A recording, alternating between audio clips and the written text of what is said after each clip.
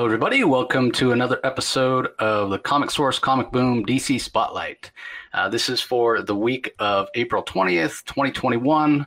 So I guess happy 420, everybody, if that's your thing. I know a lot of people like to do that and read comics. And hey, more power to you. It's legal in most places in the U.S. now. Not my thing, but if it's your thing, hopefully you're celebrating 420 with some cool books. So 6 books we're going to talk about today. Rocky's got them up on the screen there if you're checking it out on the YouTube channel. So quick reminder, everybody, Comic Source Podcast is available everywhere. But if you want to see some of the graphics, some of the art that we're talking about, see the books, you can also check out this episode every week on the Comic Boom YouTube channel with my colleague Rocky, who puts out great content in addition to these DC Spotlights, a lot of other reviews, and shows off his massive comic collection with all kinds of keys and stuff. So be sure, even if you just listen to it on the podcast, go check out his channel once in a while. Give him a smash on that subscribe button. Give him a like on the video. Like I said, there's a reason I like collaborating with Rocky. So if you like the Comic Source, you're going to like a lot of what he does as well. So anyway, Rock, how's it going, man? What did you think of this week of DC books? Once again, I got a smile on my face. I'm generally happy with it. Again, just overall, the mood I'm having with DC, I'm surprised. I'd never heard of I'd never played Fortnite before, never have, but Batman Fortnite, I even enjoyed that. And I Googled a little bit about Fortnite, so I'm not completely ignorant, but it was a nice little story as well. So yeah, pleasantly surprised all around. And I even tolerated Bendis' Justice League a little bit. So, and plus, I enjoyed the weekend, April 20th. We had some good spring weather here yesterday and this weekend. So it's been good. I wish I shared your optimism. Not that I thought anything this week was terrible, but I don't know. Nothing really stood out for me. I felt like it was a little on the average side. Even Catwoman, which I normally look forward to, I thought was a little bit of a down issue. Which it feels like it's building up to something. You do need those ups and downs. I've said it all the time, but I do agree with you about Batman Fortnite, the Zeropoint. I also have never played Fortnite. That's a young person game in my mind. I'm sure there's plenty of people our age that play, but I'm not one of them. I'm not a big gamer. But yeah, it was rather interesting. So I'm sure we'll get to that, and we'll have a good discussion. Maybe I missed something. Maybe there's more to these issues than I thought, and I just which is part of the reason I love doing this, because you always pick up on things that I didn't. So we'll go ahead and get right into it, starting with Nightwing. This is Leaping into the Night Part 2, written by Tom Taylor, art by Bruno Redondo, colors by Adriana Lucas, and letters by Wes Abbott. And, the first issue of this creatives team, Nightwing, was critically acclaimed. You heard a lot of creators talking about it before it came out. And it hit stands, it sold out, a lot of people talking about it. And there do seem to be a few people that don't like it. I see nobody in the middle. Everybody that read it thought it was great, like 8 out of 10, 9 out of 10, 10 out of 10. Or I saw people that just very much disliked it. I didn't see anybody that said, it was kind of okay. But I sort of felt like the first issue was great and I loved it. But this one I fell more in the lines of, it was okay. So why don't you kick us off? What did you think of Nightwing number 79?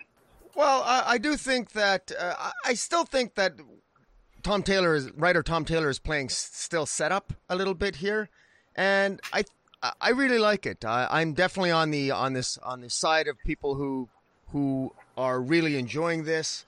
This is excellent, especially for new readers and for old readers like myself. This is just classic Dick Grayson. He's smack dab in the middle of Bloodhaven. He is now, as of the end of last issue. The last issue ended with a beautiful letter that he read, given to him by Barbara Gordon / Oracle. It was a letter from Alfred, who was a billionaire, and Dick Grayson is now a billionaire. So Bruce Wayne might be broke in Gotham, but Dick Grayson is now another billionaire in Bloodhaven, and he takes Barbara out for lunch, and as he takes her out for lunch, they have pizza at Marv and George's Pizza Place, which is a nice tribute to I'm assuming Marv Wolfman and George Perez, And so there's some Easter eggs in this issue that I really liked. I thought it was very well done. And Dick, while Dick and Barbara are there, he's thinking about what he wants to do with all this money, and he ends up giving a gentleman by the name of Elliot and a gentleman by the name of Martin and his son Elliot ask him for some spare change, and he decides to not only buy them a pizza instead of just giving them spare change, but buying the whole neighborhood pretty much a pizza. And when he's doing that, I mean, he ends up getting pickpocketed by these kids, and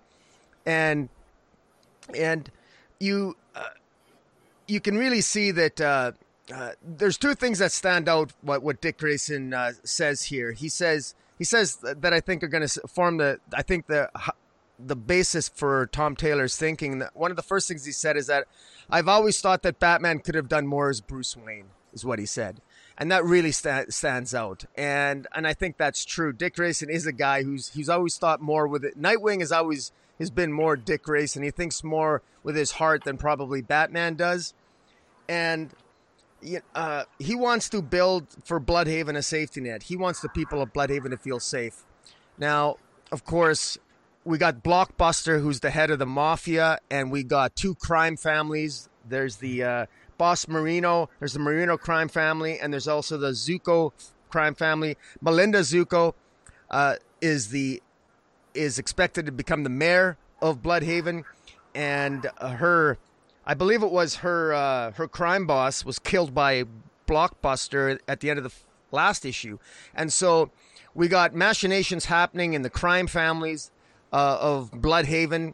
And meanwhile, there's some drama in this issue where these kids end up pickpocketing, of course, the wrong person, end up pickpocketing one of Boss Marino's men.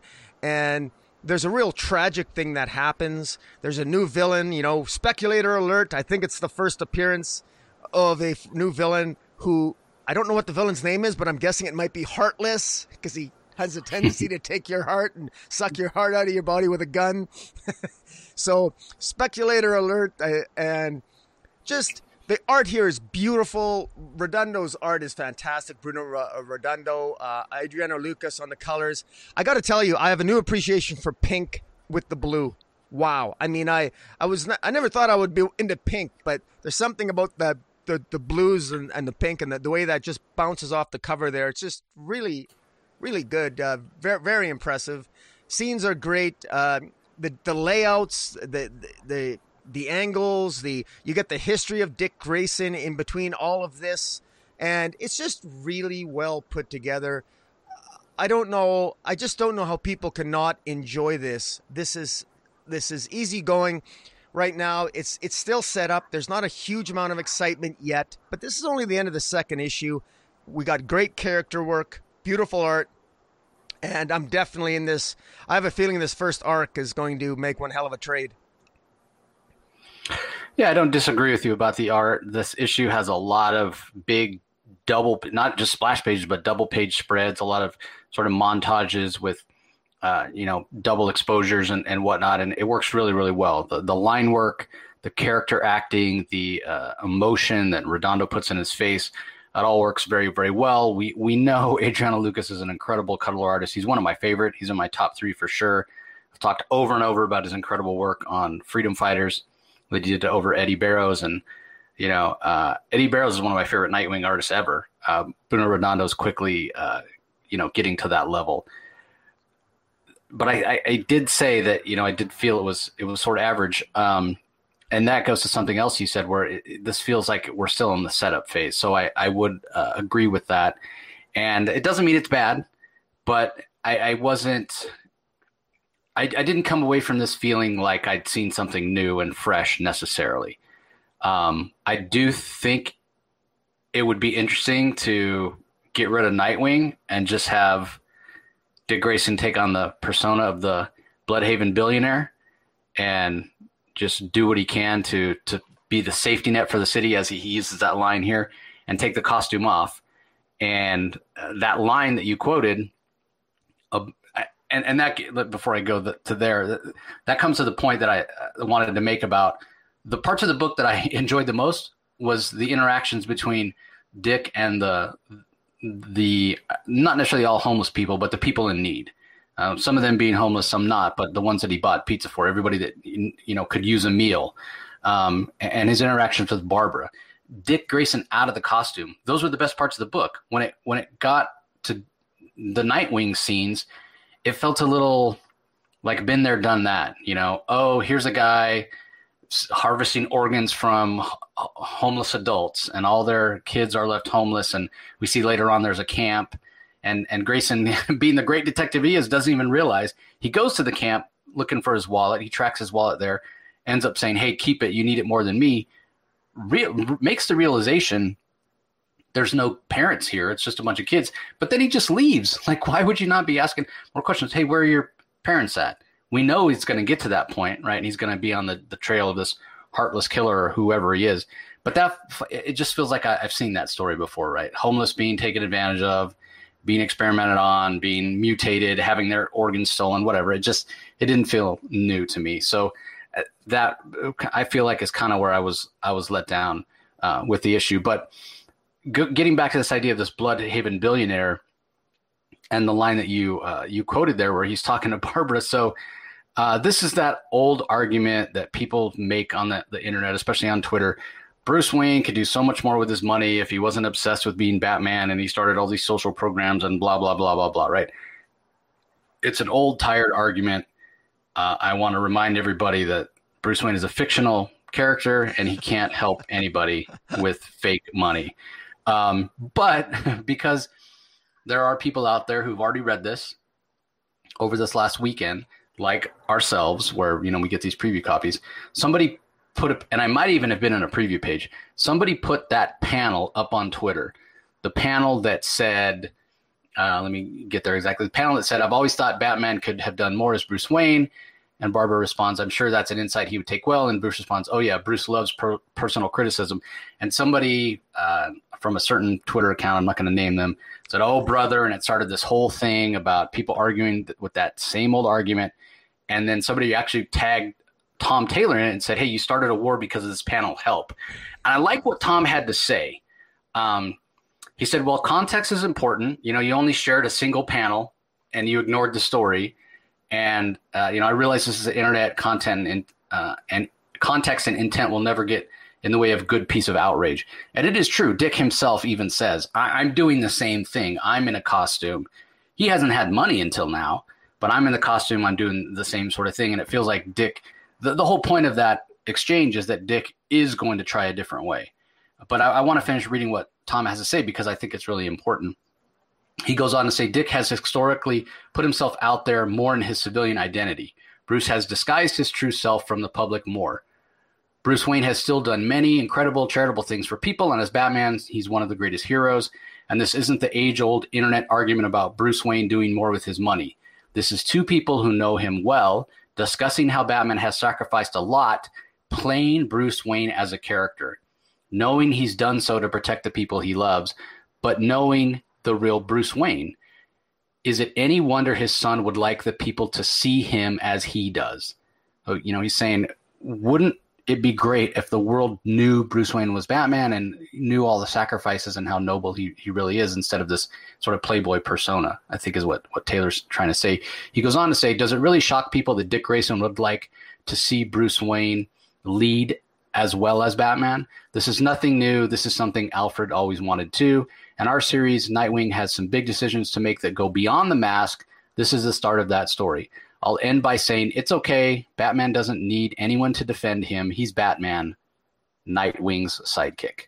So I think it's important as people read this issue to keep that in mind. This isn't that age-old argument of, hey, you have money, you can solve the social ills of the world. And the argument that then comes on the heels of that, Batman just beats down on poor people.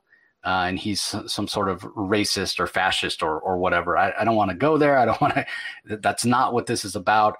I feel like it's exactly what Tom is saying. He's the writer. He knows what he's trying to say. And what he's trying to say is Bruce could have done more out of the costume as much as he's done in the costume. And that seems to be the path that Dick wants to take here, right? He's got all this money that Alfred's given him.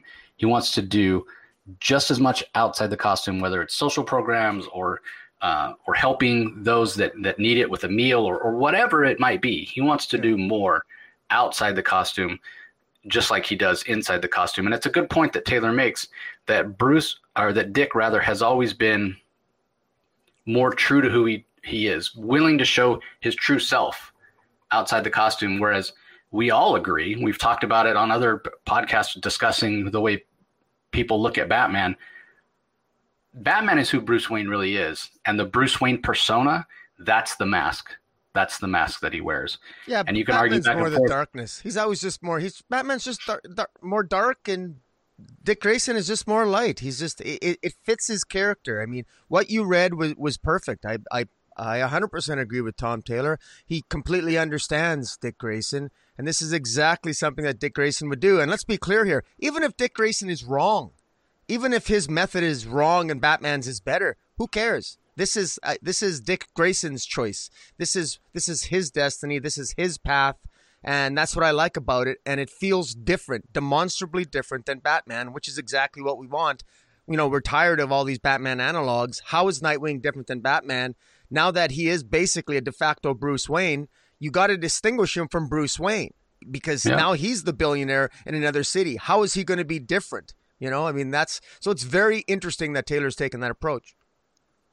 Yeah, well, it goes back to my point of what I liked about the issue and what I didn't. This is the stuff that I liked.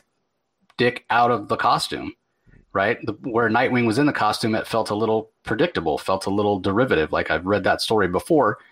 So if Dick takes those billions and turns around and starts creating the Nightwing mobile and the Nightwing copter and the Nightwing boat and whatever, and a bunch of gadgets, and builds bases all around the city, to your point, Rocky, how's that any different than Batman? I have read that story. I'd much rather see him do things like turn Dick Grayson into the Bloodhaven billionaire and fight things in a different way. Fight things, with his face, as a social movement. And that's more interesting. It's worth pointing out too that Barbara Gordon's in this issue.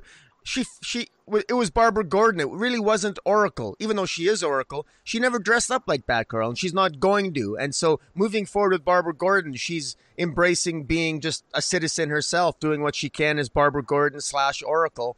And, this might be very much more of a human-based or non-costume sort of story. Of course, there's going to be costume vigilantes in it, and Dick Grayson certainly is going to be Nightwing, but it's clear that what's going to ground this series are those character moments that we got early on here between Barbara and and Dick Grayson, and sometimes even involving a puppy, a quadruped. And, and there's a lot of deep emotional moments in this issue as well, and tragic moments. I mean, a child loses his father in quite an egregious manner in this issue. So this really has everything from humor to compassion, to kindness, to terror and murder, all in this second issue. And so, I mean, this feels like a build-up that I'm enjoying. Yeah, I'm just hoping that in subsequent issues we get a little bit more, like he can bring those two sides together. Because it, like I said, it did feel a bit. It just wasn't as interesting to me once he put the costume on. I will also say I would love to see Bruce come to Dick for a loan. Hey, bud, can you spare like $10 million? yeah, you cheap bastard. Yeah, exactly.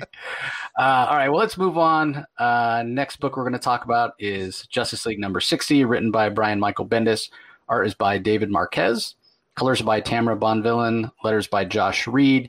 And then we do have the Justice League Dark Backup, which is written by Ram V, art by Zeromaniko, colors by Romulo Fajardo Jr., and letters by Rob Lee. So we'll start with the main story, Rock. What did you think? I was so torn. I actually thought I don't always think in advance what I'm going to say when we do this. This one I've actually thought in advance what I'm going to say, and I'm still going to bumble it and probably won't sound coherent. I'm really torn. There's so much in this Justice League issue that this is so typical Bendis. The dialogue, while it's not as horrible as it often is, it's still overwrought. It feels like nothing happened in this issue, even though something kind of did. As somebody, if you've already read the 6-issue Naomi series, you don't really like that will help. You don't need to. This entire issue is a recap. If you know nothing about Naomi, it gives you Naomi's background. Basically, the character called Brutus, who comes from another world, another universe where Naomi got her powers from, or Naomi's home world, I guess. Brutus, he's disappeared. Apparently, he attacked Themyscira, and Hippolyta knocked him back into his world, and she ended up there for a while until she was knocked back into ours. And Batman reads the energy signature. Black Adam has tracked down Naomi, and Superman follows Black Adam. There's an altercation. Superman then, you could tell from last issue, Superman thought something was different about Black Adam, and he wants to join. He asks Black Adam to join the Justice League. There's all kinds of dialogue and attempts at humor. I would say Bendis is getting a little bit better at those exchanges, but it's still overwrought. There's too much dialogue. The art here is so beautiful. I hate when we got beautiful art, and kudos to the artist David Marquez, right? David Marquez, yep. Yeah, he's great job. And I don't like when it's covered up with unnecessary dialogue. Having said that, again, I really feel this issue it felt like going from point A to point B. I compare this to the second issue of Nightwing. This is the second issue of this. The second issue of Nightwing, I felt had every bit of dialogue.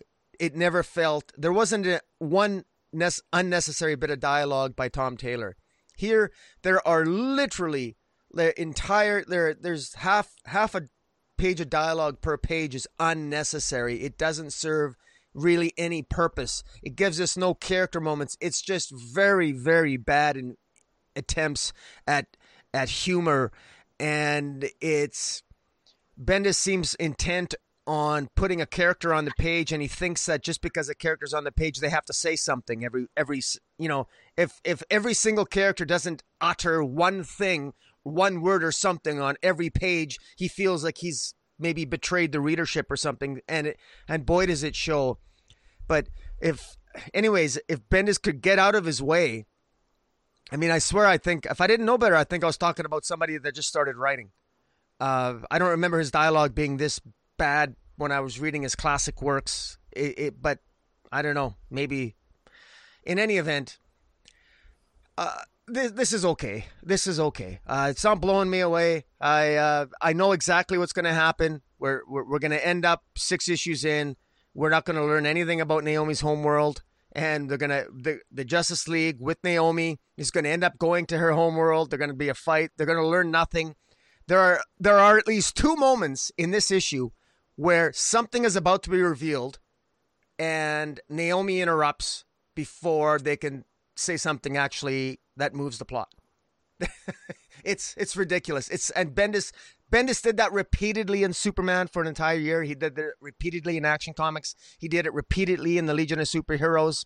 He did it repeatedly in Young Justice, where just when you think you're getting a moment of revelation of what's going on, somebody interrupts with useless dialogue, a vain attempt at humor. Huh? Hello? What? Hey, how you doing? Hey, what?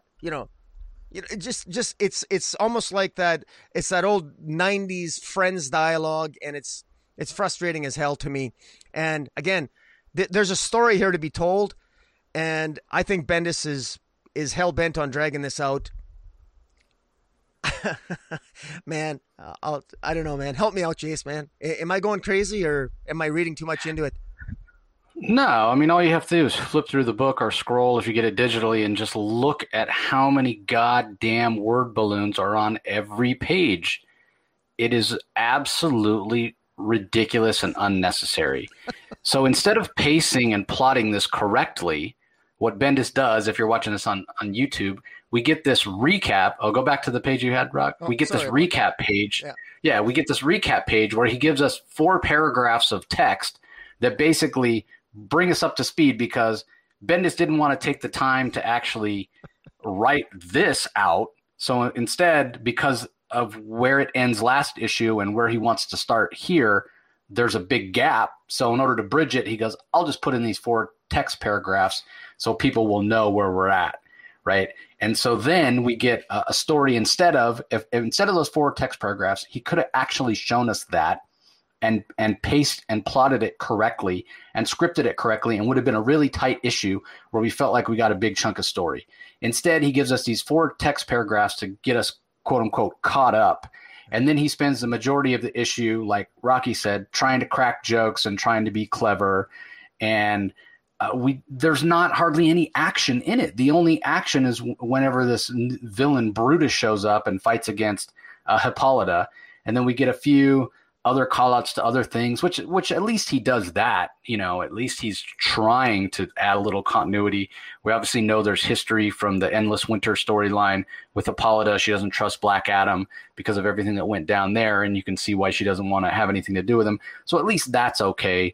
But just like Jeffrey Thorne's Green Lantern #1 was, might as well have been called, John Stewart is the greatest. This might as well be called Naomi is the greatest.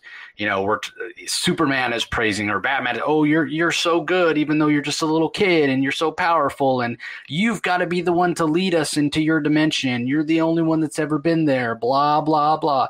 Yeah, we get it, Bendis. You created a young, strong female black character, and she's been well received. Great. One of the thousands of characters you've created in the last 10 years.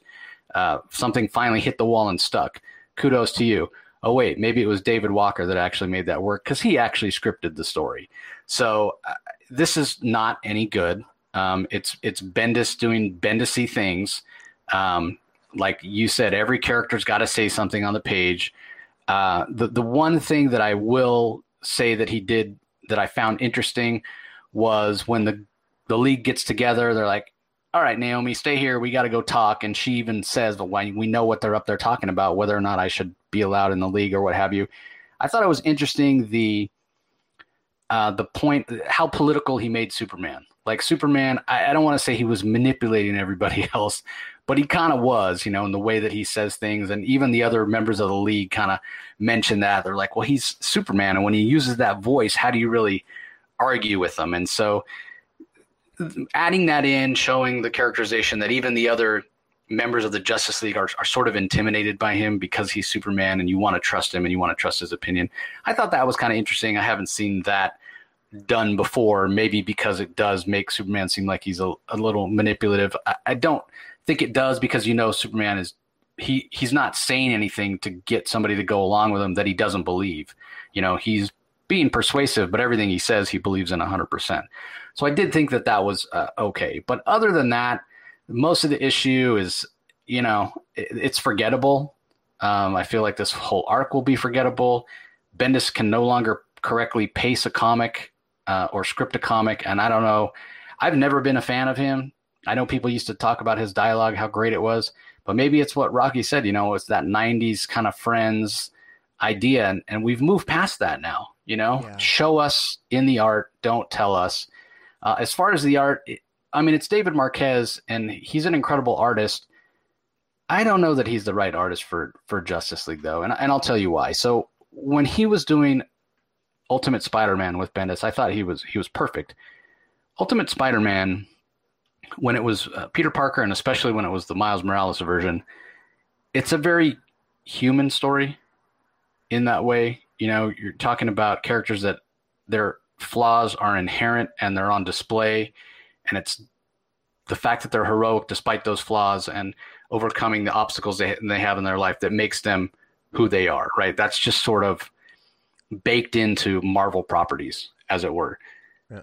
This is different. This is DC. This is Justice League. This is sort of the big seven, right? And I know that it's not necessarily the big seven here because we don't have Green Lantern and Aquaman or Martian Manhunter or those kind of guys. It's, Green Arrow and Black Canary. But my point still stands. These are the big heroes of the DC universe, the gods, if you will, of the DC universe. And so an art style that brings out the human side of that, I don't know that it's the best choice. I'm not saying the art is bad at all. The art is gorgeous. It's beautiful. And maybe Bendis is trying to tell a more human style story for this sort of story that he's telling, But I would say, as much as the Jorge Jimenez art got really frenetic on the Scott Snyder run of Justice League, it did have that bombastic, over the top feel where you felt it was big stakes and there was big events going on. This art is not that. This art is very kind of emotional, and I would almost use the word kind of soft, and that's not to say that his line work isn't good or the art's not clean, but it just has a softer, more gentle feel, just a more emotional, humanistic feel. And I don't know if that's going to end up working for the story or not. So ultimately, this is average. It showcases the faults of Bendis's work most recently, or maybe they've always been there and people are finally just, man, we're tired of the, like, to use your phrase, Rocky, overwrought dialogue and really poor pacing is what it comes down to. Don't give me 4 paragraphs to get me caught up. Just show me that in the story and don't waste so much real estate on the page trying to crack jokes. But I will give one compliment to him. For fans of Naomi, absolutely pick this up. Oh, yeah. If you're fans of Naomi, 100%. You will love this. It centers on Naomi. And if you're not a fan of Naomi, you probably don't want to pick it up. But like, honestly, Naomi is the star of this show. I was a little surprised that Batman, everyone in the Justice League thinks it's a great idea to invite this completely inexperienced girl with them to another universe to battle. Not just invite, she's supposed to lead them. Yeah, you go first. Like, really? But so this does feel forced. That part of the narrative feels forced.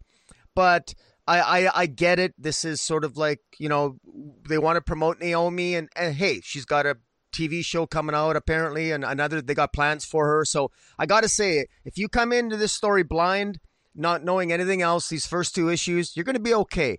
Bendis might be slow going. Bendis does its overwrought dialogue, and you're kind of spoon fed things. But this is not terrible. This isn't, this is something that, if you enjoyed the 6 issues of Naomi, you're going to enjoy this. Yeah, I think.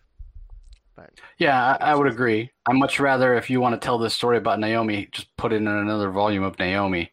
Yeah. Give me a true Justice League book, but I'm not Murray Javins. I'm not making those decisions. So as far as the backup, I don't really have much to say. It's well paced. It's well scripted. It's Ram V. The art by Manico is done really, really well. I liked the exchange between Batman and Demon, where Batman, basically the Demon is coming to the Justice League going, hey, remember that Future State story where I was told about how Merlin's going to come back and ruin the world? We got to stop that. And Batman's basically saying, okay, he's a magic user, or not even Batman, the whole Justice League are saying, well, that's a magic problem. So you magic people, John Constantine, Zatanna, Detective Chimp, and Etrigan, you go and solve that problem. And we think Zatanna should be the leader. And Zatanna's like, I shouldn't be the leader. I don't know how to do that. Diana led us last time. Well, Diana's not here, Zatanna. We think you're the woman for the job.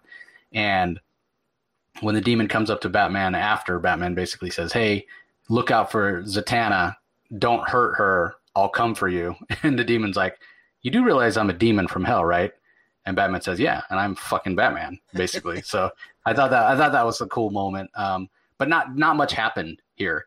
But this is the problem with putting this Justice League Dark story as a backup in Justice League. We're going to get really small chunks. So there's going to be issues where not that much. I mean, how much can happen in 8 pages? I wish that we were getting a Justice League Dark book, to be honest, or just give us a Justice League book. Don't even call it Justice League Dark, but with the Justice League Dark characters. Yeah. Take the story that Bendis is telling in Justice League, call that book Naomi, and just give us a Justice League book that's the Justice League Dark story. Yeah, I found it funny right off the bat with the Demon Etrigan there. He's talking to they're sitting at the table, and of course the Demon's telling. He's obviously told him the story about the. Sorry, I'm getting some backlog here, but anyways, he's obviously telling them the story about probably, I'm assuming, Future State, because he must, because the Demon remembers it, and we know it's a yep. potential threat. Merlin the sorcerer is a threat, and Green Arrow makes the joke that his Merlin, his archenemy Merlin, is probably more dangerous because he thinks it's a joke. because obviously they don't really appreciate just how deadly the magic, how deadly and how powerful the magician Merlin actually is. One interesting little tidbit here. I was actually impressed how much there was in actually 8 pages, but it was just in the fine print. There's a bookstore owner that that Merlin approaches, and Merlin requests all the writings of a Jorge Luis Borges, and I guess this Jorge Luis Borges is a real world writer, and he has something called a Borgian conundrum. And the conundrum is, does the writer write the story, or does the story write him? And Merlin in the story takes the book of this author and makes the book come to life. And so I think that's a play on the Borgian conundrum that he's making, that, who writes the story? Does the story write, does the story write the writer, or does the writer write the story? And I think thematically, and I think that's one of the underpinnings of the story and where Merlin's power might lie. I think that the reference by Ram V to that author, I think that's intentional. He's done that, by the way. He did that in Swamp Thing, and he does that in his writings from time to time. And I believe he even made a reference in Catwoman to another book. In any event, Rory Regan, the Ragman, ends up showing up, the mystic vigilante, and he's the one where each patch in his suit contains the soul of an evildoer. And it just so happens Rory Regan happens to help out at this bookstore page by page where Merlin entered to obtain these books. And obviously the bookstore owner, unfortunately, was killed by these creatures that Merlin released. But clearly Merlin is moving toward his end game that we know will happen in Future State. And of course, hopefully the Demon Etrigan will be able to prevent that future from happening, which is what Dr. Fate told him was possible at the end of Future State. So overall, for 8 pages, I personally was impressed. I thought there was a lot of information here that I think potentially might bear fruit as the story progresses. Yeah, possible. I do think Justice League Dark, we did have Wonder Woman, like I mentioned. We did have Swamp Thing. Obviously, Alec Holland is dead. And we have a different Swamp Thing now. Whether or not he'll show up in these pages, who knows? I mean, Ram V's writing both. It's entirely possible. Obviously, Wonder Woman is off doing her own thing in Valhalla, so she's not here. Ragman could join the team, possible. Man-Bat's no longer on the team. If I were Etrigan and I wanted to stop that Future State stuff from coming to pass, I'd be looking for Dr. Fate. Personally, he would be the one. So I'm going to be curious to see how the ranks of Justice League Dark grow. I mean, like I said, there's only 4 members currently, with Constantine, Detective Chimp, Zatanna, and the Demon. So I guess we'll see. Yeah. All right, let's move on to next book. It's speaking of Ram V, it's Catwoman. Good Intentions is the title of issue number 30. Ram V is the writer, Fernando Blanco artist, Jordi Belair on colors, Tom Napolitano on letters. Like I said, this was a sort of a down issue for me. Catwoman is normally a book I really look forward to. There's a lot of action last issue with Catwoman going and quote-unquote rescuing Edward Nygma, who apparently was whacked out on some kind of crazy meth, which was these amphetamines, which were helping him amplify and focus his mind. And apparently they were cut with this other sort of substance, and come to find out that substance is something that Poison Ivy is creating. And it's causing these drugs to be more addictive or more potent or something like that. So we know Poison Ivy has been captured and is being used by this criminal cabal. So it's up to Selena Kyle to go and rescue her. And that's what she's trying to do after she, I won't say tortures Nygma, but interrogates him very intensely, I'll say. And then, of course, we have the killer that the Penguin hired, Father Valley, who's a very enigmatic and apparently very dangerous character, the way Ram V writes him. He takes out quite a few of the Penguin's men pretty simply. And he tells the Penguins, because Valley shot Nigma last issue, Penguin's like, hey, I didn't hire you to shoot my colleagues, to shoot my fellow criminals.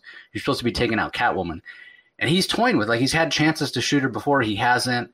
He's got some weird kind of code that he follows and whatever. And he reminds Penguin in this issue, the Catwoman shall die by my hand. Until then, beware the storm.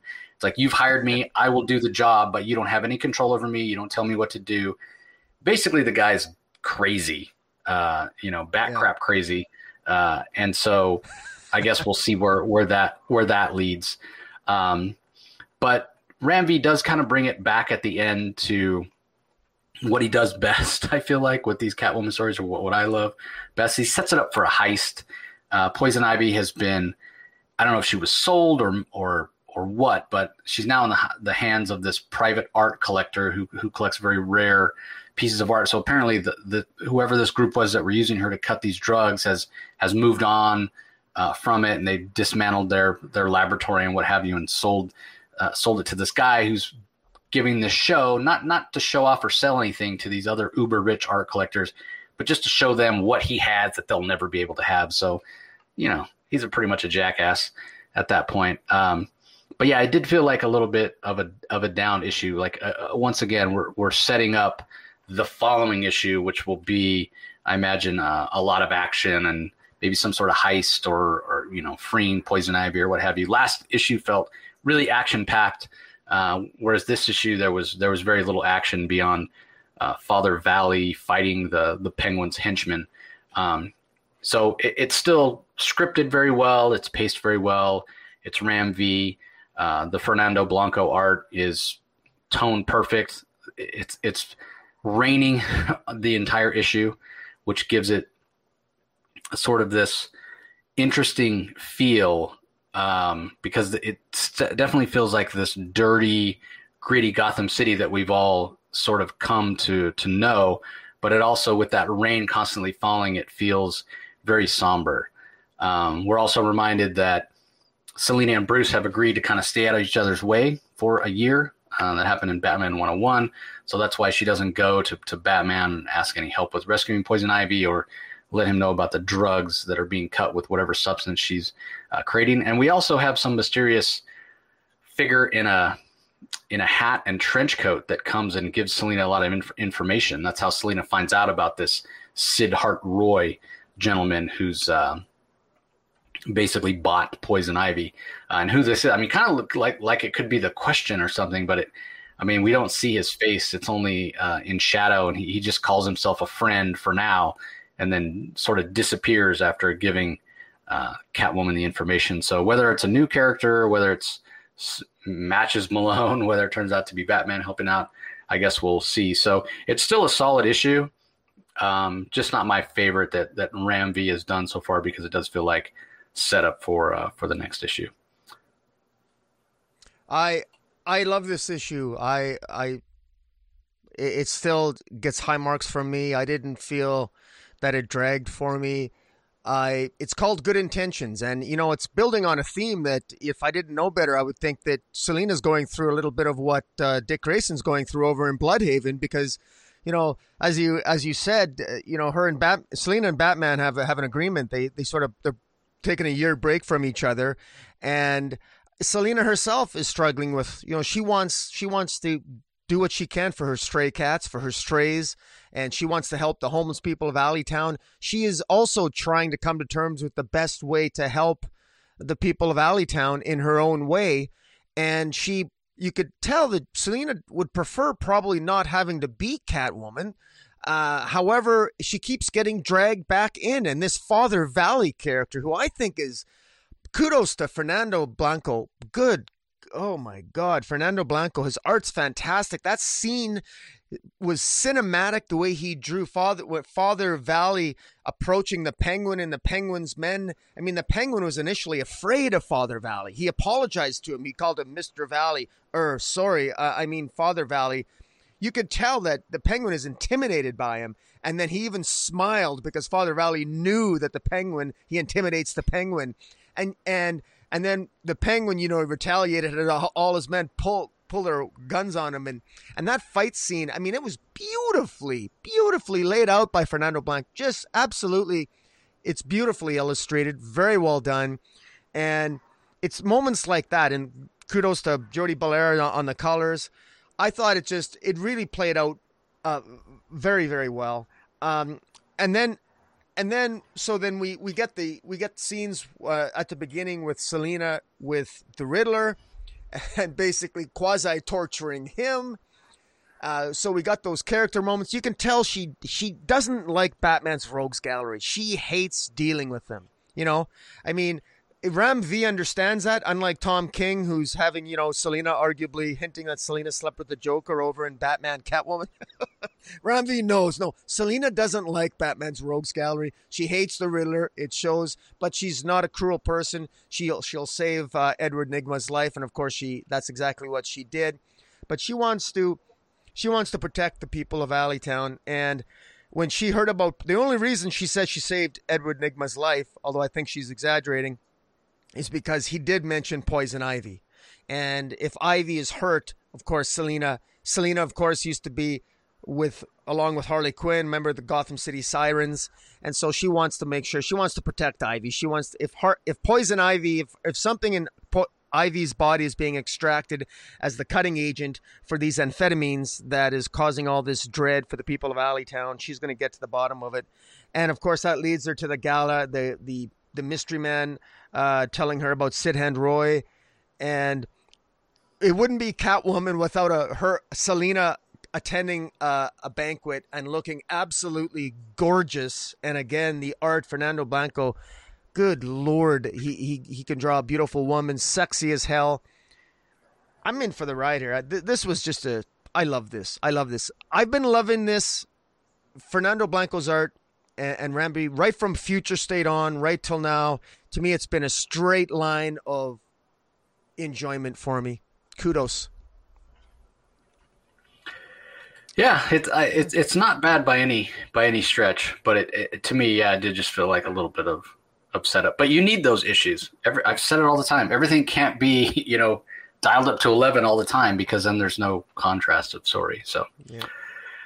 All right, let's move on to The Flash, number 769, Blink of an Eye, Chapter 2, written by Jeremy Adams.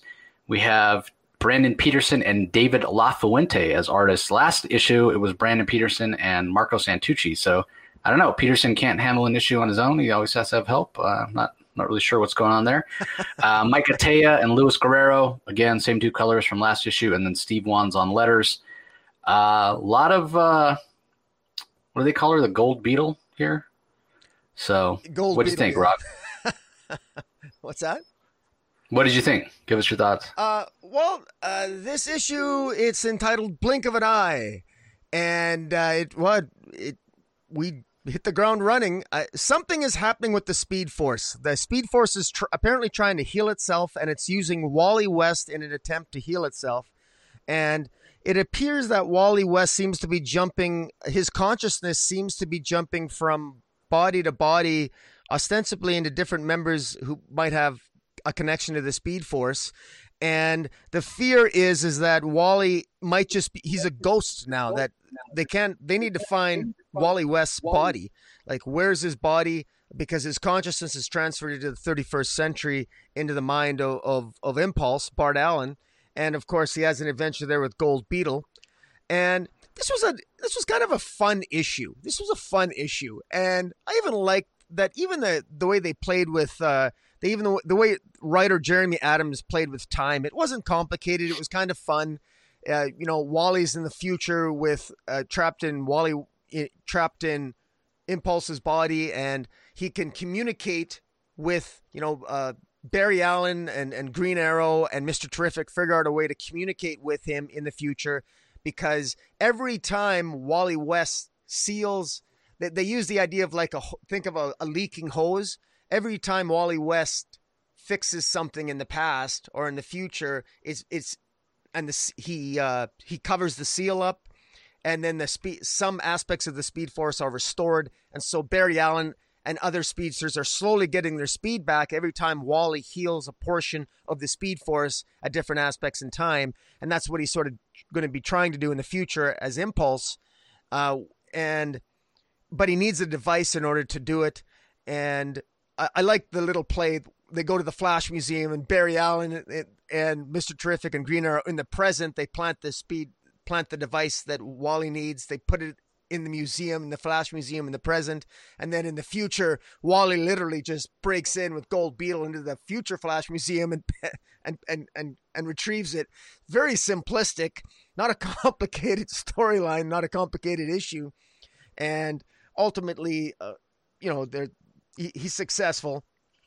It's interesting to listening to the something that Gold Beetle said. The last time we saw Gold Beetle was, other than the last issue, was we saw her in the 853rd century in Future State, where there was the Justice League of the 853rd century along with Black Adam. They were ultimately consumed up, but Black Adam was sent back into the present. So that's interesting because she makes a reference because Gold Beetle uses tech from the 853rd century to be able to listen in to sort of the communication between Wally and Barry. And I thought it's interesting. It's interesting. The Speed Force affects different physiologies differently, and this Dominator is infected by increasing in size. The dinosaurs that were infected with the Speed Force last issue, they got the superpower of speed. Yep. The Dominator gets increased in size, and this issue, this adventure is resolved, or it culminates with this device that Wally has thrown into the Dominator, and it lowers his sizes, and then Wally West is transported again. And I guess next issue he's in World War II. He's going to be, we end up with a teaser image of World War II for next issue. This is fun. It's a little bit tropey. You could tell it's, Jeremy Adams, but is, having him probably go on an adventure through time. But I could tell Jeremy Adams is the writer. He's having fun with this. I like the dialogue. It's funny. I wish Bendis understood what humor was and how to do humor like this. This dialogue I thought it was fun. It was quirky. I actually find Gold Beetle to be more likable than Blue Beetle and Booster Gold, quite frankly. I thought the coloring was really well done. Mike Atea and Luis Guerrero on the colors did an excellent job. And kudos to the artist David Lafuente and Brandon Peterson. I was just put a smile on my face again. I don't know. I like it. What'd you think? Again, I just thought it was okay. I mean, once we find out, okay, Wally's body's gone. Okay, so wait, he's jumping around through time and he doesn't have a body. His body's still out there somewhere, and he's hoping each time he leaps, his next leap will be the leap home into his own body. Leap? Sound familiar, right? It's like, God, it's so derivative. That story's been done before. Also, how many goddamn times have we had the story of Wally or Barry trapped in the goddamn Speed Force? Yeah. Like, something's wrong with the Speed Force. Something's wrong with the Speed Force. So-and-so's trapped in the Speed Force. Like, I don't know, man. It's not really speaking to me in terms of the originality of the story. Now, that being said, I do agree with you. Gold Beetle is funny. The fact that she has, instead of skeets, she has beats is funny. Yeah. It's well paced. The art, for the most part, is pretty solid. The color work is outstanding. The page layouts, the way the panels are laid out on the page, works really, really well. It's continuing that tradition that you see in Flash of very distinct panel layouts, which Brett Booth was really good at doing that and making very dynamic pages. So that all works really well. I'm going to be curious to see. We did get that teaser at the end that Wally has leaped back to World War II, like Rocky said. We see two Justice Society, or maybe I should say All-Star Squadron characters there, Jay Garrick Flash and the Ray. So which one Wally's in is going to be, I hope he's in the Ray, because that would just be so interesting. Having Wally leap into Jay Garrick, like, we know Jay Garrick, Jay Garrick has the same powers. It'd be more interesting. You want to have something original to have Wally having been leapt into the Ray. So I guess we'll have to wait and see on that. So again, I thought it was okay. Can you scroll back to that previous page that you had on there? There is one thing. I mentioned it last time about how Brandon Peterson likes to outline his characters. And again, it just bugs me. If you look at that Mr. Terrific there in that middle panel, how he's all outlined in red. I just don't know why Peterson does that. It makes it look real plastic and fake looking. I don't understand why he does that. It is really obvious. That was the worst time that he did it. I mean, he does it in the panels below that too. Flash is outlined in orange, Green Arrow's outlined in green, Mr. Terrific's still in red, but it's not like that one particular panel. I was just like, oh, here he goes again, outlining people. Maybe he wants us to be able to tell which panels he drew and which panels somebody else drew, because you can definitely tell whenever you go to a page and you see the characters outlined like that. We know it's Brandon Peterson did those pages as opposed to David LaFuente. I just don't know why he does it. It pulls me out of the story. I don't care for that. So yeah. Anyway, but overall, it doesn't bother me. It doesn't bother me as much as it bothers you. But I can see where you're coming from. Sure. Well, it didn't used to bother me as much, but the more I see it, the more it starts to just grate on me because it's unnecessary. And sometimes in some pages it doesn't bother me as much. If you go back to where they're in the speed lab, Barry and I guess it's Mr. Terrific, and they're in sort of their civilian identities. When they're outlined there, I don't know. Maybe it's because the outlines are more close. The color he chooses to outline with is not so. It blends into the background a little more, so it's not so apparent. I don't mind it as much there, but yeah, there are times where it just drives me crazy. So, but anyway, yeah, I mean, this is okay. Again, it's not terrible.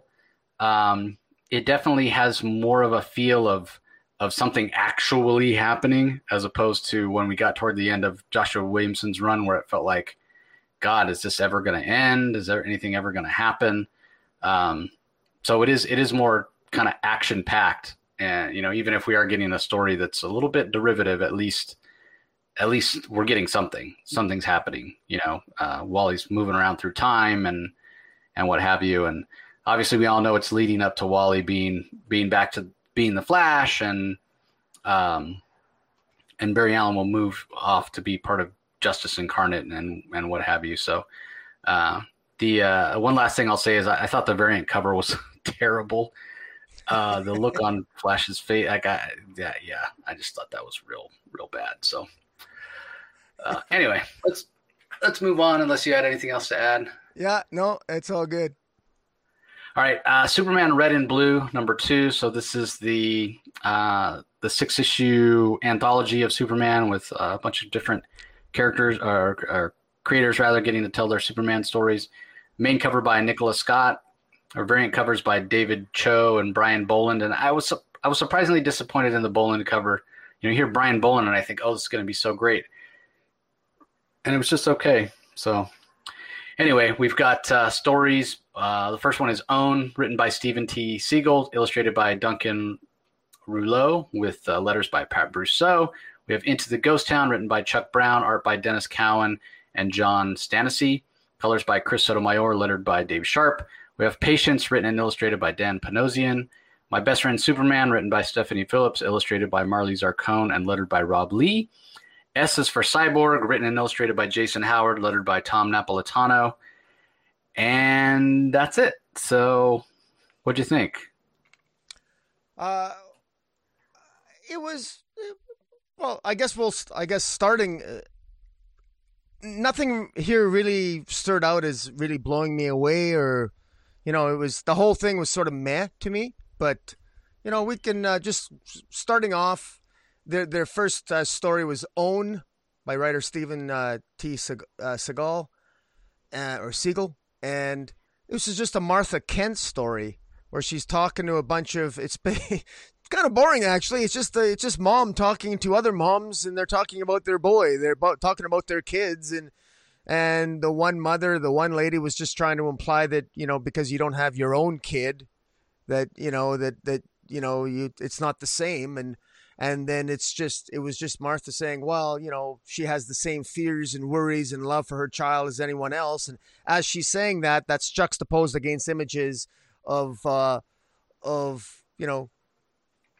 young Clark and old Clark and just growing up. And I thought, it was nice. I mean, Duncan Rouleau, I thought the artistic style was different. I thought it was nice. It was nice enough. It was good enough.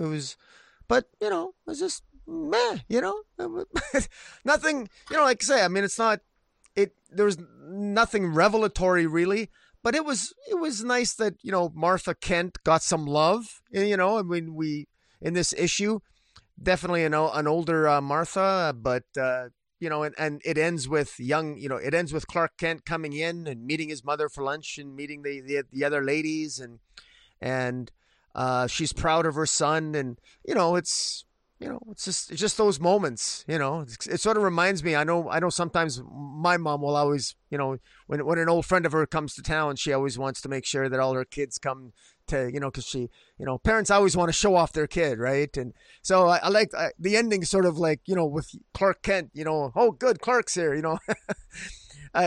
It just sort of reminds me of that. So it was just a feel good story, and this whole issue was just a feel good story. If you just want stories to put a smile on your face, and very simple, straightforward Superman stories, I mean, this is definitely the thing that you'd want to pick up. So yeah, I don't know why it's not doing it for me. I'm such a big Superman fan, and the whole point of this again is okay. Every story is just in tones of red, white, and blue. That's where the Superman red and blue comes from. So all the stories basically, they're all colored in reds and blues, and then you have the white as the negative space. Maybe that's why emotionally these aren't landing for me. If you want to read a great Stephen T. Seagal Superman story, I'd suggest you go read It's a Bird, which is sort of an autobiographical story from Stephen T. Seagal, and Superman is a fictional character in it, and it's very heartfelt, and it was nominated for awards, and it's just an incredible piece of comic book work. It's sort of a smaller graphic novel, and it's excellent. Yeah. But this didn't really land for me. I mean, I get the point, right? Like, yeah, they're these old biddies, I'll call them, are giving Martha Kent a bet. Oh, you don't understand because he's not really your own. And to her point at the end that she makes, like you said, Rocky, Superman belongs to all of us. Obviously, when she's talking to her two friends, they don't realize that everything has a double meaning, right? Because she knows he's Superman, they don't. So that's sort of the secret to the story, and Superman does really belong to all of us, and that's what we're reminded of. But yeah, I did sort of feel like it didn't quite land, and I have a feeling it's the colors that aren't working for me. So anyway, the next story is a Val Zod story. The most interesting thing about it is how there's this almost werewolf-like looking version of Krypto. He's much more anthropomorphic. I know. Or maybe he's just a regular dog that looks more wolf-like that's in this suit of armor that has arms I've and legs. never seen that before. I collected the entire Earth 2 series and Earth 2 Society, and I don't remember remember Krypto being in any issue. If he was, I must have had a brain fart for a long time. It's news to me. I don't think he was either. And I've also I've never seen Krypto's word balloons shaped in the shape of a dog bone, which I actually really thought was cool. You definitely know whenever it's Krypto talking because that's the dog bone. And we have Prometheus, who's sort of a classic Justice League villain. I think it was Grant Morrison that created him. And seeing Val Zod go against him is kind of cool because you're sort of mixing continuities. But at the end of the day, this just felt really choppy, and it ends, and it's just like, okay, it's over. So I don't know. I didn't really get it. I don't know. And the ghost zone where Prometheus is living, and I didn't think the Dennis Cowan art was as clean as I'm used to seeing from Cowan. But again, I feel like the colors are not doing him any favors here. It's making it sort of muddy. So I don't know. This one again, it was just okay. The best thing about it is the dog bone shaped word balloons. Yeah, I agree. Actually, it's kind of sad that the biggest thing that stands out about this is the dog, is Crypto, because that was the most jarring. And I agree with you 100% on the kudos for mentioning the word balloon shaped like a dog. That's actually quite humorous, and that really hit. It's I guess what I'm thinking is Val Zod's got a lot of very positive press lately, and of course there might be a black Superman, and he's got a lot of press in the spec market. And I think right now I think it's kind of unfortunate if we're going to have. I think the color palette that you talked about, obviously the red and blue. I don't think it's. I think it would have been better if this story would have been told maybe just in standard color or what have you, and maybe a little bit more flushed out on the narrative. Because I wasn't entirely sure what even the name of the story itself, Ghost Zone. I'm not even sure exactly what that's about, but it was a little bit surprising to me. But in any event. Yeah, so it's kind of yeah, man. This is probably my least favorite, to be honest. Other than the fact that having Crypto in there was kind of cool, but beyond that, it was very meh to me. I really don't have much to add to it, and I thought the art was kind of mediocre myself too, but. I know I almost feel bad saying that when it's Dennis Cowan. The guy's a legend, but it was definitely my least favorite as well. Next one is all done by Dan Panosian. What do you think about that one? The Dan Panosian one. Okay, that's Cyborg. No, it's the one right after Ghost Zone with Lex Luthor and the package. Oh, the red kryptonite. Oh, okay. Well, I don't have a thumbnail for that one. I can try to, let me see here. Patience, the Patience one, I didn't mind.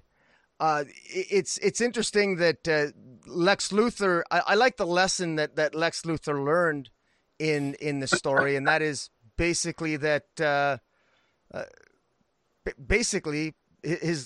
lesson that Lex Luthor learns is patience, is exactly what the title is called. That, Superman always has patience. And Superman is always successful because he takes his time. He does what needs to be done. Whereas Lex Luthor is always the writer did a really good job of. Sorry, I have to. Yeah, it was Panosian. He did it all. He wrote it and drew it. Oh, okay, yeah, because he did a really good job showing just how impulsive Lex Luthor is, and. It's incredible to me how at the end I like at the end the red kryptonite that Lex Luthor has. He's not going to be using it. He's going to be putting it in storage. It reminded me of the end of Indiana Jones of the Indiana Jones movie, where you're just putting it away for now, and he's patient, and he's learning to slowly develop a plan, more strategic, because Lex Luthor is a super genius, and he can usually come up with a plan to defeat anybody immediately, right away, and he doesn't need to think much about it because he's Lex Luthor. But Superman's a different story, because Superman can think just as fast as he can, but he's also got all those powers. So this is a nice short story of probably the first time that Lex Luthor learned the hard way. That having patience against Superman is crucial if you're ever going to successfully defeat him. So, yeah, no, I thought it was very well done, and it reminded me of an old Silver Age story. And I've got the Silver Age cover. I should have took it out where Lex Luthor and Superman get into a boxing match. I think some of those scenes, I'm pretty sure most of those are homages to Silver Age stories. I'd be willing to bet, because the one just reminded me so much of the Silver Age, and I even got some vibes of the Superman versus Muhammad Ali issue as well. But in any event, I liked it. It was actually pretty good. Yeah, this is my favorite of the of all the stories that are in here. And to your point, like Luthor teaching himself patience over the course of the story. He says, patience, they say, is a virtue. Sadly, patience feels too close to passivity, a quality I despise in men. And as he receives this red kryptonite, which supposedly this version of red kryptonite, they've manipulated it to Superman's exact genetic code, and it's going to strip him of his powers forever. And Luthor just has to figure out how to expose Superman to it. And every plan he comes up with, he realizes that Superman will probably defeat that plan. And so Lex sort of talks himself out of using the kryptonite at all, and does, at the end of the story, put it away, as Rocky said, in a storage facility that is very reminiscent of Raiders of the Lost Ark. So it's so interesting. What I loved about it is Superman doesn't actually defeat Luthor actively. He defeats Luthor passively because Luthor's gone up against him so many times and lost. And it just mirrored what Luthor said. He had, even though he despises patience because it's too close to passivity, he's thinking in such a way that allows Superman to defeat him passively, but in the end he learns patience. So I thought it was really, really well done. Great work by Dan Panosian. I thought the art was great. Of course, he put boxing in there. Dan Panosian's a fan of boxing. I think his dad was a boxer, and so that I thought that was great to put that in there as well. And yeah, it's just really well done. The art is nice and visceral and very reminiscent of Panosian style. So yeah, I really like this one. And to your point about Luthor normally being able to think his way out of any situation or figure out a way to defeat people, and usually rather quickly, when it comes to Superman, a lot of his failure. So Luthor can look at a situation and very objectively, very dispassionately, without allowing his emotions to become involved and color his decisions or his outlook, he can figure out how to turn that situation to his own advantage. And it's because of his hatred for Superman. It's because when he can't be objective when it comes to Superman. His emotions always get the best of him, and he tends to act impulsively, and he doesn't have patience when it comes to Superman. And that's oftentimes what leads to his downfall. Either that or his hubris, his ego gets in the way. And so to me, Luthor being able to exercise some patience and put this red kryptonite away for the exact right time is actually Luthor kind of leveling up and making himself more of a threat to Superman. If Luthor could always approach his, whatever you want to call it, his fight with Superman or his war with Superman, if he could approach it in a non-emotional way, in a completely logical way, he'd have a much better chance of getting one up on Superman or even possibly defeating him in the short term, if not the long term. But it's always either his ego or his emotions that get in the way, that prevent him from ultimately winning the day. So next up was probably the most sort of heartfelt and emotional story, at least one that landed better than the first story, I think. My Best Friend Superman, written by Stephanie Phillips, Marley Zarcone on art, Rob Lee on letters. And it's basically this girl who was at the library, and Superman showed up fighting this big space monster, and she saw Superman get just devastated by this energy blast. And being a very kind-hearted and caring individual, at heart, this little girl Ava ran over to make sure Superman was okay, and he's telling her, no, go away, I don't want you to get hurt. And she's like, no, but I want to help. Again, that inherent goodness. And he tells her, okay, help me evacuate the area. And then he eventually gives her a piece of the debris from the fight to keep as a souvenir, and she takes it to school, and she's showing her friends, and they, of course, don't believe her that she actually helped Superman. And there's some bullying that goes on in the playground later on because they think she all made it up. And then Superman shows up and says, oh, it's true. And, we all need to do better and, trust one another. And so it really gets at who Superman is, kind of how he inspires us and should bring out the best in all of us. So I'm not surprised that this is Stephanie Phillips, and if she had a chance to write one Superman story, this is what she would pull out and want to put on the page. So I think it works really well. But again, it's not the most original thing, and the Marley Zarcone art is fine. It does sort of suits kind of a young, aimed at a younger audience, the way her artwork is rendered. So I thought it was fine. I'm sure if Stephanie had, and this is another thing about these stories, they're so short. I feel like if these creators had a few more pages, they might be able to flesh things out. They might resonate a little more. So, what are your thoughts on this one, Rock? Yeah, this is another feel good. Honestly, I wonder if sometimes I wonder, some of these things, they have so many common themes to them that they're kind of boring in a way. I mean, I love, Stephanie Phillips. I love her as a writer. She's, of course, you let me, I collaborated with you and we interviewed her. That was great. I was privileged to be able to do that.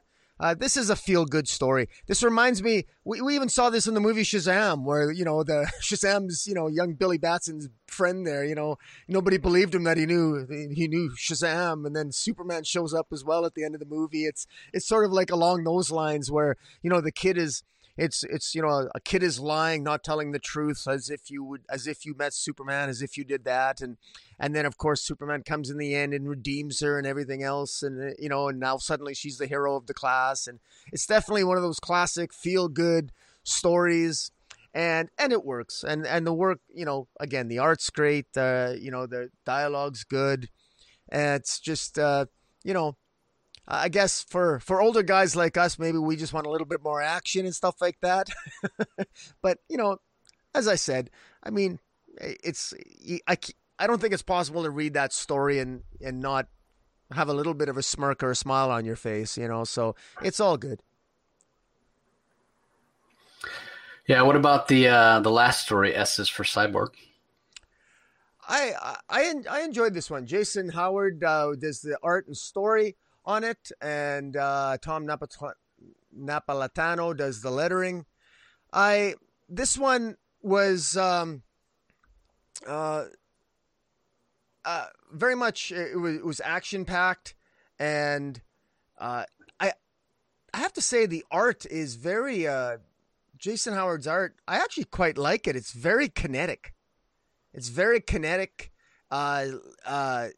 just feels like he's really good at I think visually I enjoyed this the most, because I really enjoyed the action sequences. Jason Howard's really good at drawing them, and I was quite impressed.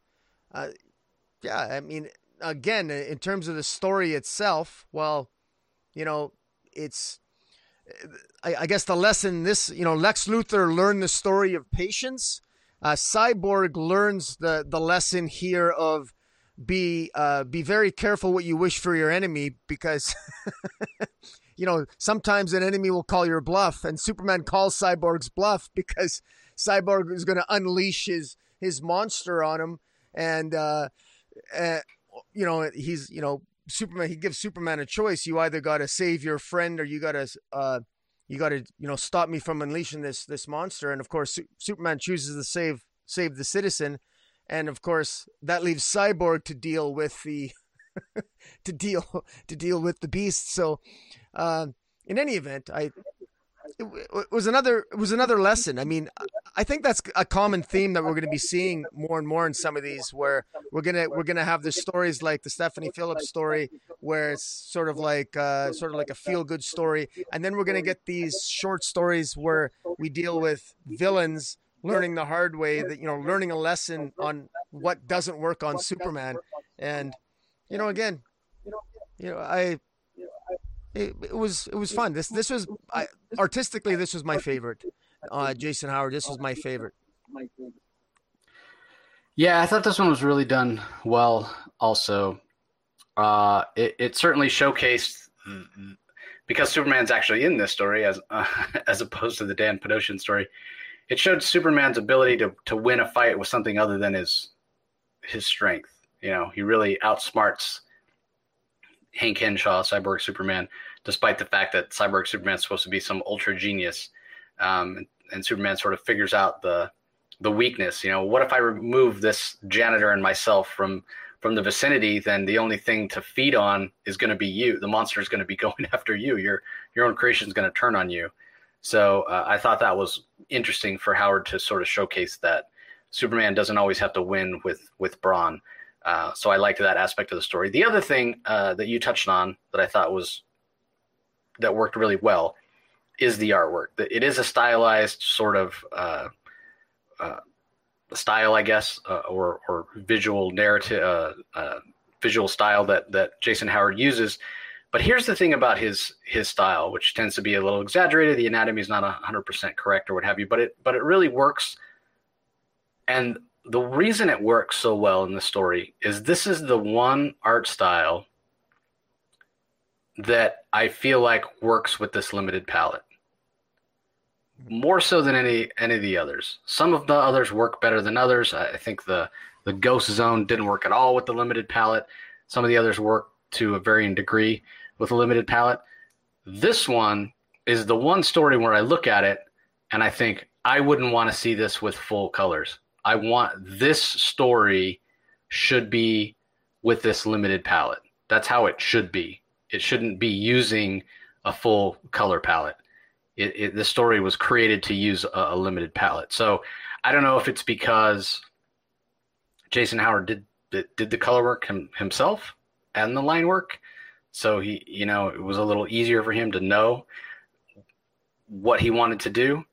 But I thought that the art was spectacular and worked really, really well with the limited palette. So from that perspective, it was the most successful. So I guess we'll have to wait and see what the next issue of Superman Red and Blue brings. But I'm wondering how successful it's going to be. And then because of the limited palette, and then when it doesn't succeed, doesn't have great sales numbers, all the Batman fans are going to come out and say, "Oh, see, it's Batman. He's the best. Superman doesn't sell." Well, no. I mean, even if you did Superman Black and White, I think it would be doing better than this Red and Blue because it just muddies the art up sometimes. So anyway, on to the last book. It's Batman Fortnite Zeropoint Part 1. Concept by Donald Mustard. Writer Christos Gage. Pencils by Riley Brown. Inks by Nelson Ferro de Castro. Colors by John Kalish. And letters by Ann World Design. So this is going to be a big hit, especially for all the Fortnite players out there. I think if DC could get 10% of people who play Fortnite to buy this book, it'll be the biggest book of the year for any publisher. Yeah. So we'll see how that goes. But anyway, what were your thoughts on this one, Rock? Just so you know, I think I'm getting a little bit of static on your end, or I hear my echo on your end. I don't know if that, but in any event, I've never played Fortnite, but I really like this story. I mean, this was a little bit tropey. There's this huge disturbance in Gotham City. Everybody's running away from it, but it's a crack in reality. It's from tachyons. There's a time disturbance of some kind, but Batman runs into... Batman discovers that some people are actually running toward it, including Harley Quinn. Harley Quinn jumps through it, and Batman just wants to take measurements. He just wants to study it because he wants to protect. He wants to make sure it's not going to destroy the world because he could tell it's multiversal in origin or tachyons and some such, comic book sciencey stuff. In any event, a mysterious figure comes along and pushes Batman or kicks Batman into it. Batman is pulled in. He almost escapes, but the gravitational pull pulls Batman into this other world where he loses his memory. He can't talk and he loses his memory. But yet he kind of remembers, he possesses all his fighting skills, all his abilities, all his tactical thinking, all the things that make him a formidable force as a superhero and as a fighter. He retains all that, but he can't talk. He can't communicate with others in this other reality, including Catwoman, Selena Kyle, who he runs into, and she can't communicate with him, but they retain their fighting skills. And it's the action. There's all kinds of great action sequences in it, and it's quite impressive. I had a blast reading it. It was, I like his. I recognize some of the outfits on Fortnite just from advertisements that I see in other areas of pop culture, and it's interesting to see Batman fight them, and he can kind of tell that everybody. You could tell it's like a video game because at one point the bright lights coming toward them, and him and Selena are the last ones standing, and they figure they're gonna die, but they don't. It just disappears. It's a bright light, and that's how the issue ends. And so I'm assuming that's like a level in a video game or something where they're going to be transported to another level of the game or something like that. I don't know. I'm guessing, but it does it for. I got to give credit to the Christos Cage and the concept consultant Donald Mustard. I think they did a really good job here. It felt adventurous. It felt like it kind of had a video game kind of feel to it, and there was a lot of fighting. There was a lot of action. Batman was thought strategically. The way that I like his thoughts. I like the way that Christos Cage narrated Batman's thoughts and how he was putting things together, and Batman's frustrations of not being able to talk, and yet and yet always having to fight, and the way that Batman could read his opponents, and I love when Batman. I love those scenes in any Batman comic when Batman's fighting powerful opponents, and he describes, and Batman describes how he's thinking, because you can get a better appreciation of just how cool and awesome Batman is, because he figures stuff out on the fly while he's fighting. He can defeat an opponent before he even deals that crushing blow, because he's already read his opponent, and I just love that. And this was a fun issue. I see Fortnite fans that are even remotely Batman fans. I think that they're going to love this. I really do. And if there's any possibility of getting any of those Fortnite fans, like you said, into comic books, man, all the power. Fantastic. Yeah, I mean, I know, like we said at the top, I know very little about Fortnite as well. I know it's a battle royal video game, and it's a giant map, and basically what happens is everybody spawns on the map, whatever number of whatever it is, 64, 32, or however many number of players, and it might depend on the settings for the person that started the game. But basically, after a certain amount of time, the map starts to shrink. That's what that circle or storm is, that it's called in the book here, and that it starts to shrink down. So basically, it forces people to eventually, you have to fight, because it forces everybody together. If you get caught, it's kind of like the antimatter in Crisis on Infinite Earths, right? Everybody's forced together, because if you get hit by that stuff, you die. So that's why everybody has to eventually come together, and that's how the game proceeds, right? Or that's how you get to an end of a round, because everybody's forced together, and only one person can win because everybody's forced together. Here we had Batman and Catwoman standing together at the end. So when the storm comes in and I guess they disappear, and I'm sure they're going to respawn on a new map, and it's going to be a situation where, how do those two communicate? How does Batman figure out where he is, and how does he escape? That's sort of the mystery behind the whole thing. Meantime, we're going to get a bunch of Fortnite Easter eggs. So it is a fun story. It's obviously outside of continuity. I mean, this Jim Gordon's there. Harley Quinn is much more villainous when we do see her. How much this is going to tie in to anything in DC, I think it won't at all. It's going to be a complete standalone, just fun, action-filled Batman story where DC is trying to get some of these Fortnite players to pick up a comic. So how successful they'll be, I don't know. I think the art by Riley Brown is done really, really well. I think it's paced well by Christos Gage. And obviously he's working with Donald Mustard, who probably has a lot to do with the video game storyline. So I expect this to be successful. I don't think it's groundbreaking or anything like that, but it is fun. I enjoyed it more than I expected to, because again, I don't have any real context or frame of reference for Fortnite, having never played at all. My nephews play, and that's how I kind of know a little bit about it. My son's told me about it, and obviously, if you are alive in the world, you probably know people that play.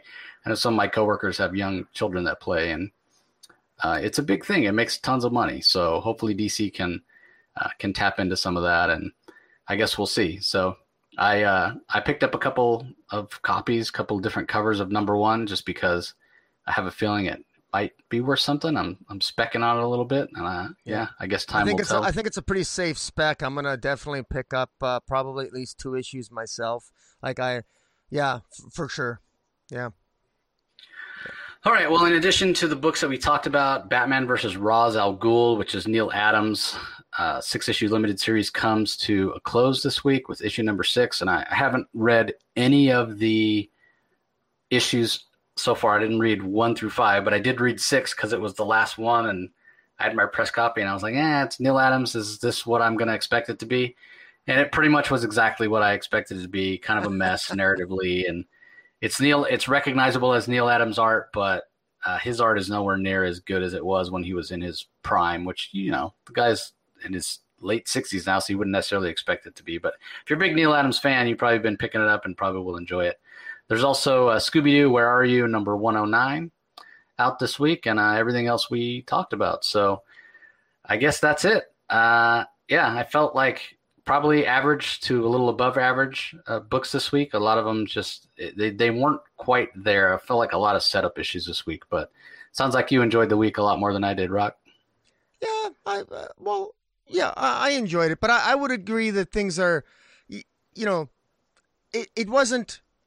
It's still better than it used to be. I mean, I would go for weeks last year where there would be just garbage after garbage, but this was probably a little bit. It wasn't necessarily like as good as maybe the first week or two, but it's maintaining the quality basically. I mean, Justice League 60, which was probably my least favorite. Justice League Dark, I enjoyed that. So there's actually something to really enjoy about all of this, and Zeropoint is a pleasant surprise, and hey, AT&T's maybe we don't have Tom Taylor anymore doing his video game universe there. What was that? Injustice. Sorry, yeah. So now we got Zeropoint. So we'll see if that can be as successful as Injustice.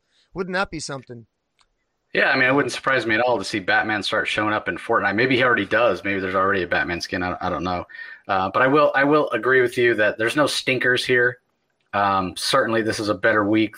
From the gap in quality is much smaller than any Future State week, where we had some really bad stuff that was low on the scale, 2s and 3s on a scale of 1 to 10. Nothing here is terrible. It's all certainly readable, and you can get some enjoyment, some entertainment value out of it. Even the Justice League book, as I said, even the Bendis story had that Superman moment that I enjoyed. And like you said, if you're a Naomi fan, you probably love it. And Justice League Dark was quality. So yeah, nothing here that was terrible, but for me, nothing that stood out like, oh man, this is a must read. The closest to a must read I'd say would be probably the Nightwing story. But again, it still feels like Tom Taylor's kind of getting everything set up for a really good long run on Nightwing. So yeah, and I want to give a shout out to the Brian Boland cover that I know you don't like it. It's something bugs you about it. I really like it. I really love the background, and I got a huge Brian Boland collection, and I'm definitely getting that cover for Superman Red and Blue there. For that Brian Boland cover is just fantastic. I love it. Yeah, it wasn't that I didn't. I think it's the best of the 3 covers. But when I heard Brian Boland was doing a Superman cover, I expected to be blown away. And it's just much like the issue itself. It's just okay. I mean, some of those Wonder Woman covers that he did back in the day were just amazing. Yeah. This isn't amazing. It's a good, solid cover, but it wasn't like, oh my God, I have to have that, that kind of thing. So. Yeah. Well, good. Well, all right. I guess that's going to do it, everybody. Be sure you are subscribing to the Comic Boom WebTube channel, our YouTube channel, rather. Like I said, smash that subscribe button, hit the like notification bell. Make sure you're giving Rocky your attention. He puts out a lot of great content. As far as the Comic Source podcast goes, we're available on all podcast platforms. And, we're putting out content daily. So we appreciate you guys hanging out and listen to us jabber on about comics. Got anything coming out this week that you want to mention, Rock? Well, I am. I've my schedule has had an impact on me, but I still have an interview scheduled I'm scheduling an interview with Douglas Ernst, writer of Soul Finder, Black Tide. I wanted to interview him this week. My schedule didn't allow for that, but hopefully that will be coming out in the next week or two. And I'm putting my top 50 sentimental comics and my top 50 favorite comics. They're actually two different I got sentimental comics that I love, top 50, and then I got comics that I really think that are cool, top 50. So I haven't figured out what to call it yet, but I got a lot of comics. I'm having a lot of fun going through my comics, and I just wanted to organize it. There's this thing going around YouTube about different guys are posting their top 50, and so and they're hashtagging top 50 comics, and so I'm going to be doing that because I realized I had a lot of fun earlier this afternoon. I was going through a bunch, and boy, it's hard to narrow it down. I got a lot of balls to narrow it down to 50, man. Oh, good luck. That's really tough, I tell you. Yeah, I mean, 50 sounds like a lot till you start going through. Yeah, I mean, I have close to 26,000 books. So when you talk about narrowing it down to 50, it's like 50 sounds like a lot. But first of all, where do you start in terms of, okay, some are going to jump out right away, but I mean, are you going to look through all 26,000 books to find out, you're going to end up with 300 and then you got to pare that down.